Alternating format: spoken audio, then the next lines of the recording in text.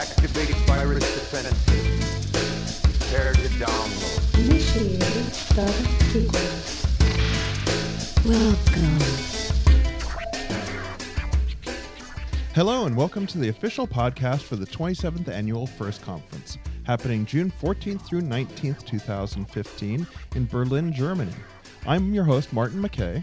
And I'm Christian Riley. To find out more information about the conference, please visit www.first.org. And now we join our interview in progress. Startup sequence.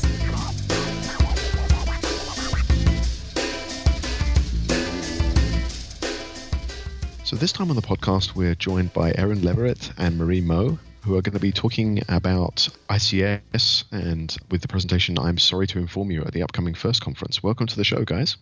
Thank you. Thanks.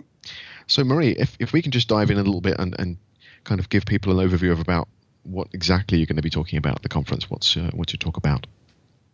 It's going to be about victim notification and how we have worked as me on the search side and Erin from the researcher side, finding vulnerabilities and how to inform victims about possible intrusions into their systems. So when you say victim, are you talking about the people who are the end users, or are you talking about the organizations who are the victims of these incidents? Yeah, since I've been working at the National CERT, it's mostly organizations. So we're not dealing directly with the end users. We're dealing with the companies, and particularly the companies that are part of critical national infrastructure in Norway. So you're using a specific event as the ground and the basis for your talk. Can you tell people a little bit about what that event is so they can understand what the issues were with actually providing these companies with the information and telling them that they've already been hacked? Yeah, so one of the examples we are using in our talk is related to a series of spear phishings and targeted attacks from last summer that I guess you have heard about under the name of Energetic Bear, the Havex malware.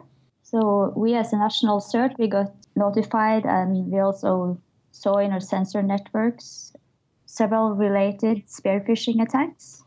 After analyzing these attacks, we could see that this was part of a bigger campaign, which was later also disclosed to the public by several security companies under different names. So in this campaign, we could see that several Norwegian companies were targeted, and we want to reach out to those companies, of course, but also to the entire energy and oil and gas sector in Norway. So this must be a bit of an uncomfortable conversation to start. How do you approach somebody to tell them, by the way, we found evidence that you've been compromised, and how do they react? Yeah, that can be a little bit awkward. In this particular case, we didn't really have evidence that they were compromised. We only knew that they were on target list. But working for the National CERT, I've been involved in a lot of other incidents as well, where we had companies being really badly compromised. And you have to be a little bit sensitive about how to go on and tell organizations about this. So there are a couple of things that you should keep in mind. First of all is finding the contact point, which is the proper contact point. That can be a little bit challenging if you don't have contacts or you haven't been in dialogue with that organization before. And then there are other things to consider, like what content to put in your message and how to deliver it. And then also working with the victim and providing them some kind of follow-up and support afterwards.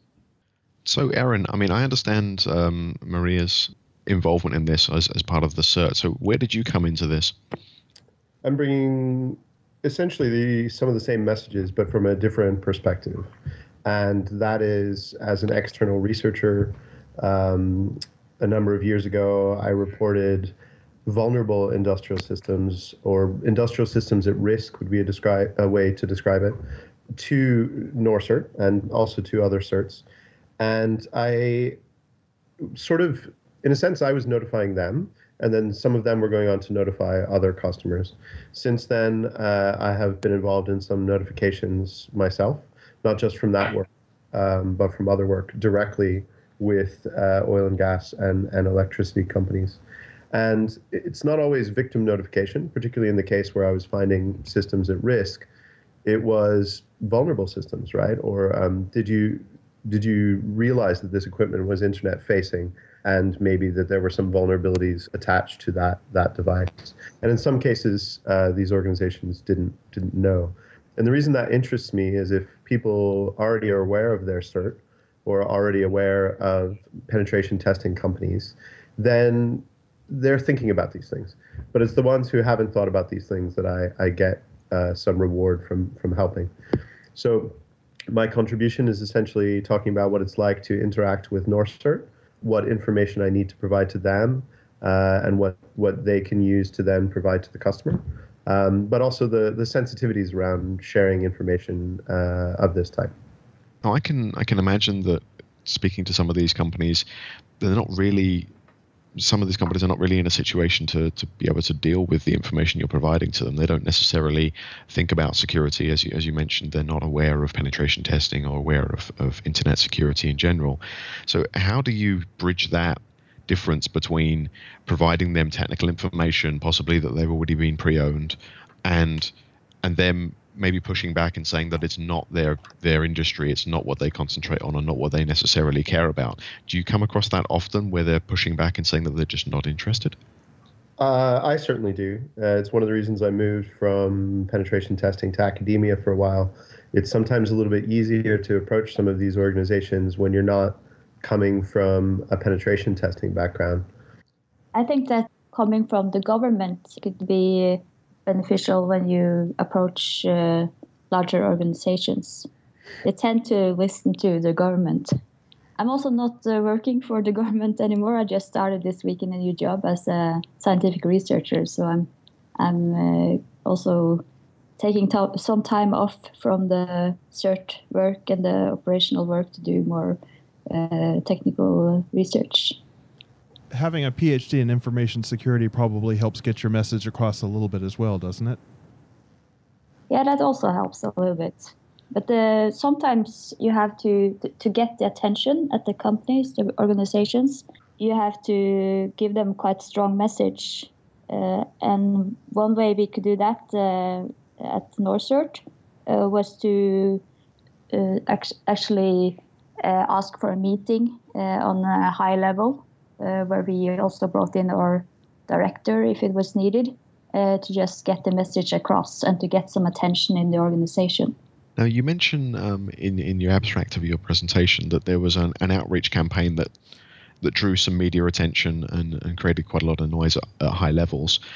Was that a positive or a negative point? I mean, obviously these companies don't necessarily want everyone knowing that they've been possibly targeted or have been hacked, but obviously it gets the message out there to companies that may not be paying attention that this is actually an issue. So was that a plus point or a negative?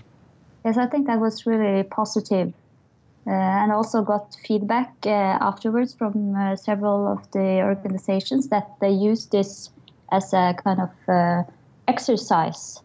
So even though they didn't find anything based on our indicators that we shared, this was really good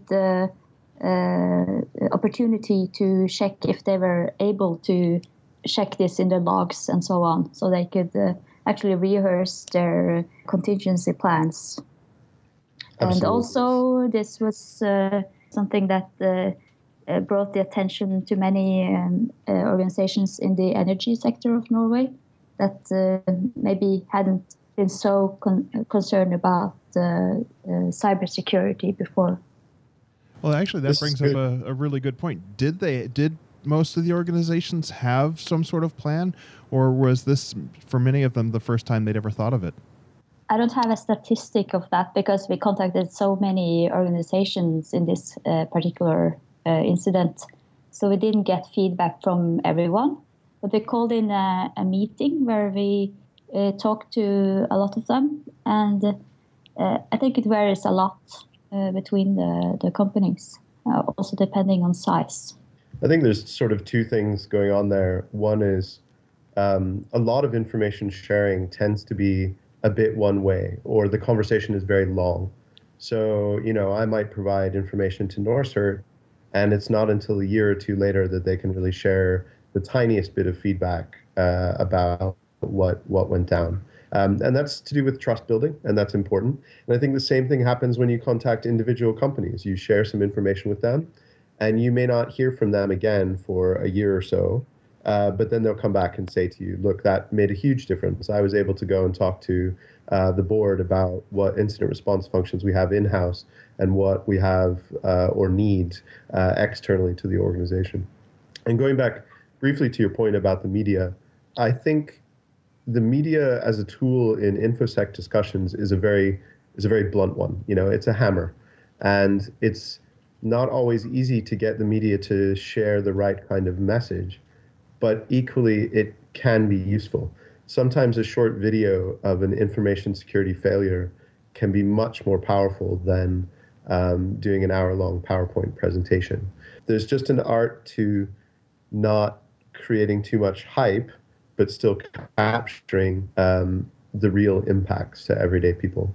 Who do you think is going to get the most out of your presentation at first? I mean, who other CERT teams? What's the focus and what's the target audience for your presentation? I think, the CERT teams, obviously, that's why we're going to first, right? We want to speak to them. I think that Marie and I want to talk a little bit about bedside manner when you present this information to different groups. And I'll talk a little bit about what it's like for an external researcher to interact with the CERT teams and not know his way around. I mean, I just kind of stumbled into all of this 3 or 4 years ago, I guess now. And my introduction to these CERT teams was sudden and welcome. I mean, I've learned so much from working with different incident response people over the years.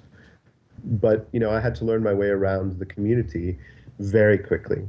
And I think that might be useful feedback for them. Well, Marie and Aaron, thank you very much for taking a few minutes out of your day and talking to us. And we look forward to seeing you and seeing your talk in Berlin this summer. And see you in Berlin. Yep, see you in Berlin. Initiating shutdown sequence.